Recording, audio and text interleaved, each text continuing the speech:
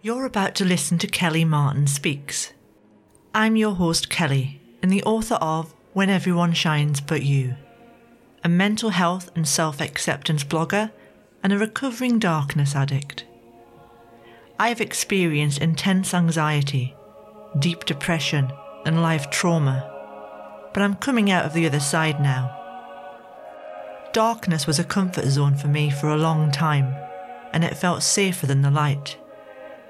So in this podcast I share with you my journey into the light and how I move through challenge in an empowering way.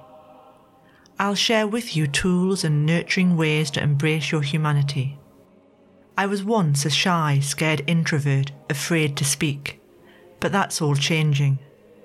Let's take this journey together and learn to fly.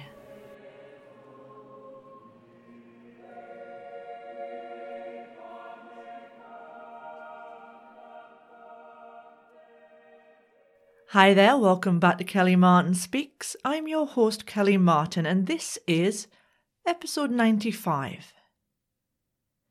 In this episode I'm going to talk about the unconscious mind and how what we feed it without realising can have a huge effect on our lives, our reality and how we perceive our reality and so much more. Now many of you may not know this, but while some people may say you must think positive, change your thinking and you change your life, what they don't say is there often is one huge obstacle to this. And this is the thousands of unconscious thoughts and beliefs parading in the background of our conscious lives. We may think by saying, I am successful, I am a good person, that simply by doing so we will be reinforcing this within. But often there is a whole host of other thoughts we have no idea about that are blocking any progress in creating a new story.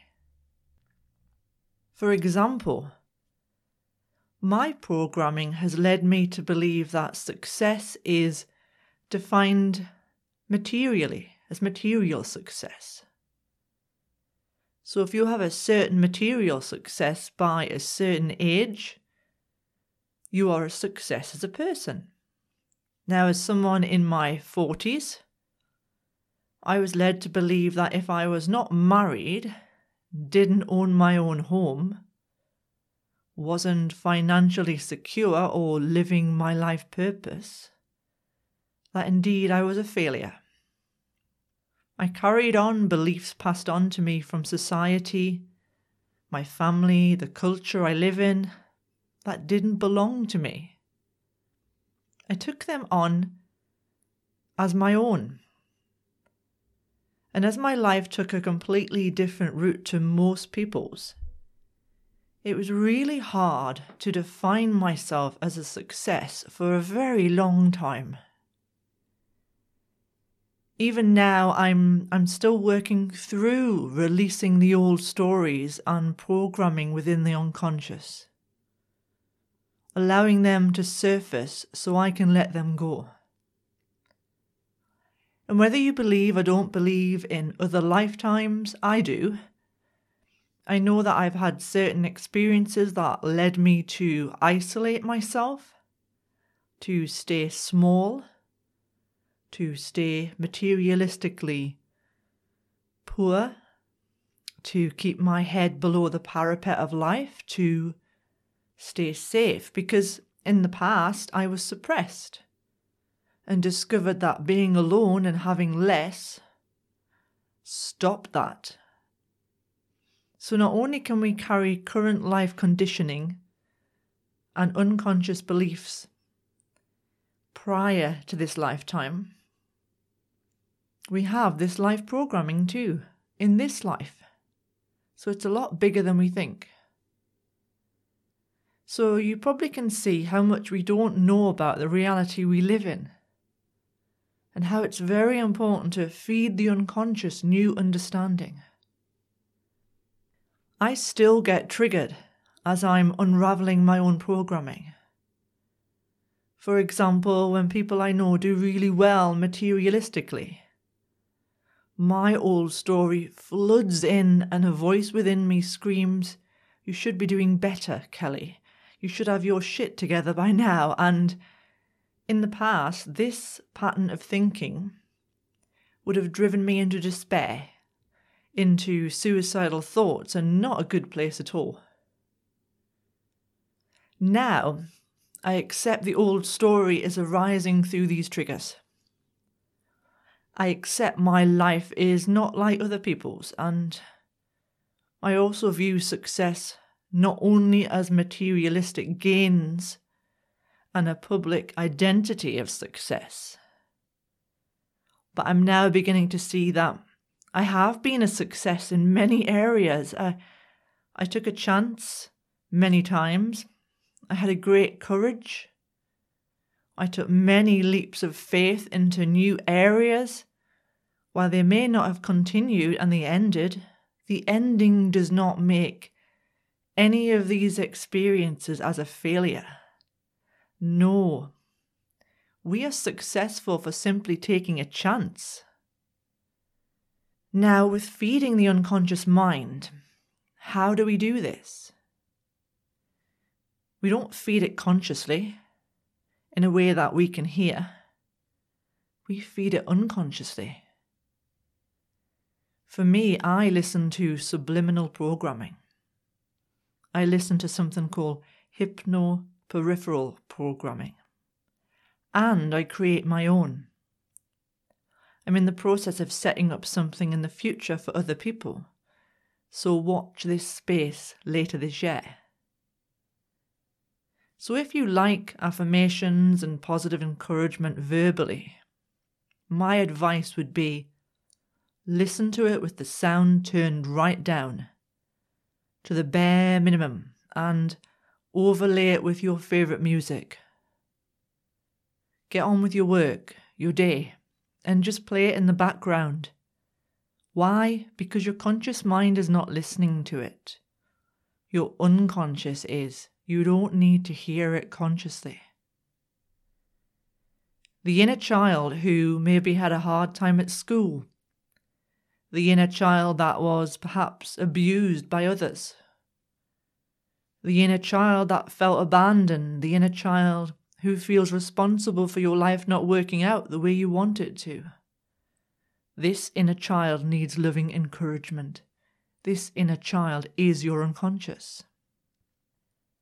So when you choose to feed your unconscious need, you need beliefs and stories. But do so gently, choose wisely.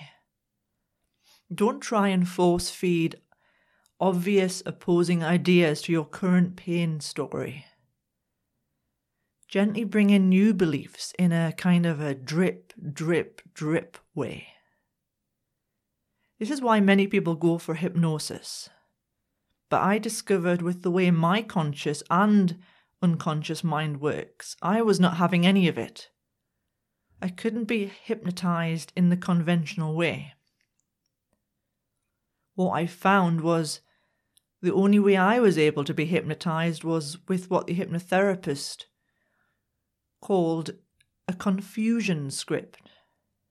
And this script jumbles up words. It makes no sense, and after a while the unconscious and conscious mind shuts off and allows in the new thoughts and beliefs. Hypnoperipheral programming does something similar. However, and it's a big however, choose your therapy wisely. Because while hypnotherapy is okay and it does work in some ways, the hypnotherapist doesn't know your inner world like you do. They don't know what secondary benefits you get from remaining in your current story.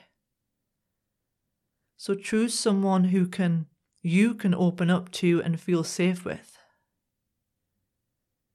Many of our life story programs begin much earlier in childhood. Some even before we were born. Like I said before, other lifetimes. But also from when you're in the womb. For example, If your mother was scared about becoming a parent, or perhaps she had low self-esteem, there's a big chance that we absorb that in to our unconscious at a very early age, before we're born. And if we were unwanted, there's a big chance we would feel this deeply from very early on.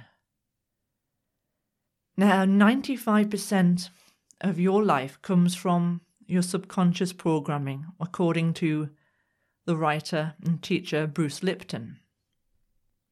He also says, so the things that you like, that come easily to you in your life, are there because you have a program that allows them to be there.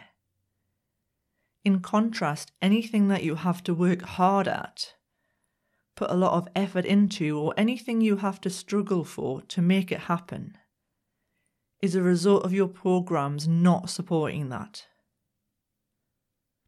So if you're trying to find a relationship, or you can never get into a relationship and you're thinking it's just not my fate to be in a relationship, then this is not true. It's because whatever programs your mother and father and family had about relationships is not supportive. And the second reason is that you play these programs 95% of the time and you don't see them. So that means at least 95% of the time you were sabotaging yourself and you didn't see it.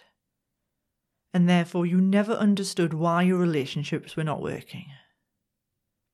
So if people want to know what their programs are, I say what in your life comes easily to you is there because you have programs to support that. Anything that you struggle to get to, that is because you have programs that don't support that. And I agree with Bruce on that. It really makes a lot of sense.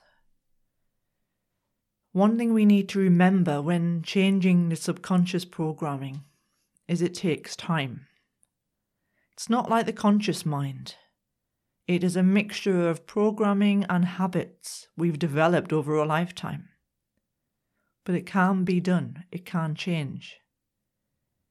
If you start using any of the methods I've mentioned earlier, you need to stick with it. It isn't an overnight thing, but it's worth doing it, especially if you've tried everything to change certain areas of your life with little to no success. So I'm sending you a lot of love and good luck with your reprogramming. Thanks for listening to this episode of Kelly Martin Speaks. If you have a question or topic you are struggling with and would like me to answer on an upcoming podcast episode, please get in touch. Your name will be confidential. Email me at kellymartinspeaks@gmail.com or message me on Facebook via my page Kelly Martin Speaks. And don't forget, if you feel that others are passing you by and the not good enough voice is screaming loudly, pop by kellymartin.co.uk to find out all about my books, including Book 1, When Everyone Shines But You. You can also support my channel via my podcast page on my website, kellymartinspeaks.co.uk, via PayPal, or you can just buy me a coffee via Ko-fi. Until next time, bye for now.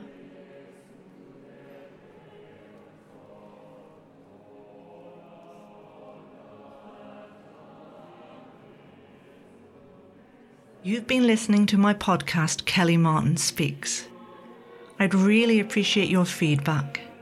If you're listening on iTunes, please give me a review. It helps me be seen and heard by those that need it. You can also follow me on kellymartinspeaks.co.uk, where you can read my blogs, find out about my book series, and subscribe to my monthly newsletter. I'm also all over social media, so search for me via Kelly Martin Speaks on Instagram, Facebook, and Twitter. I'll speak to you next week. Bye.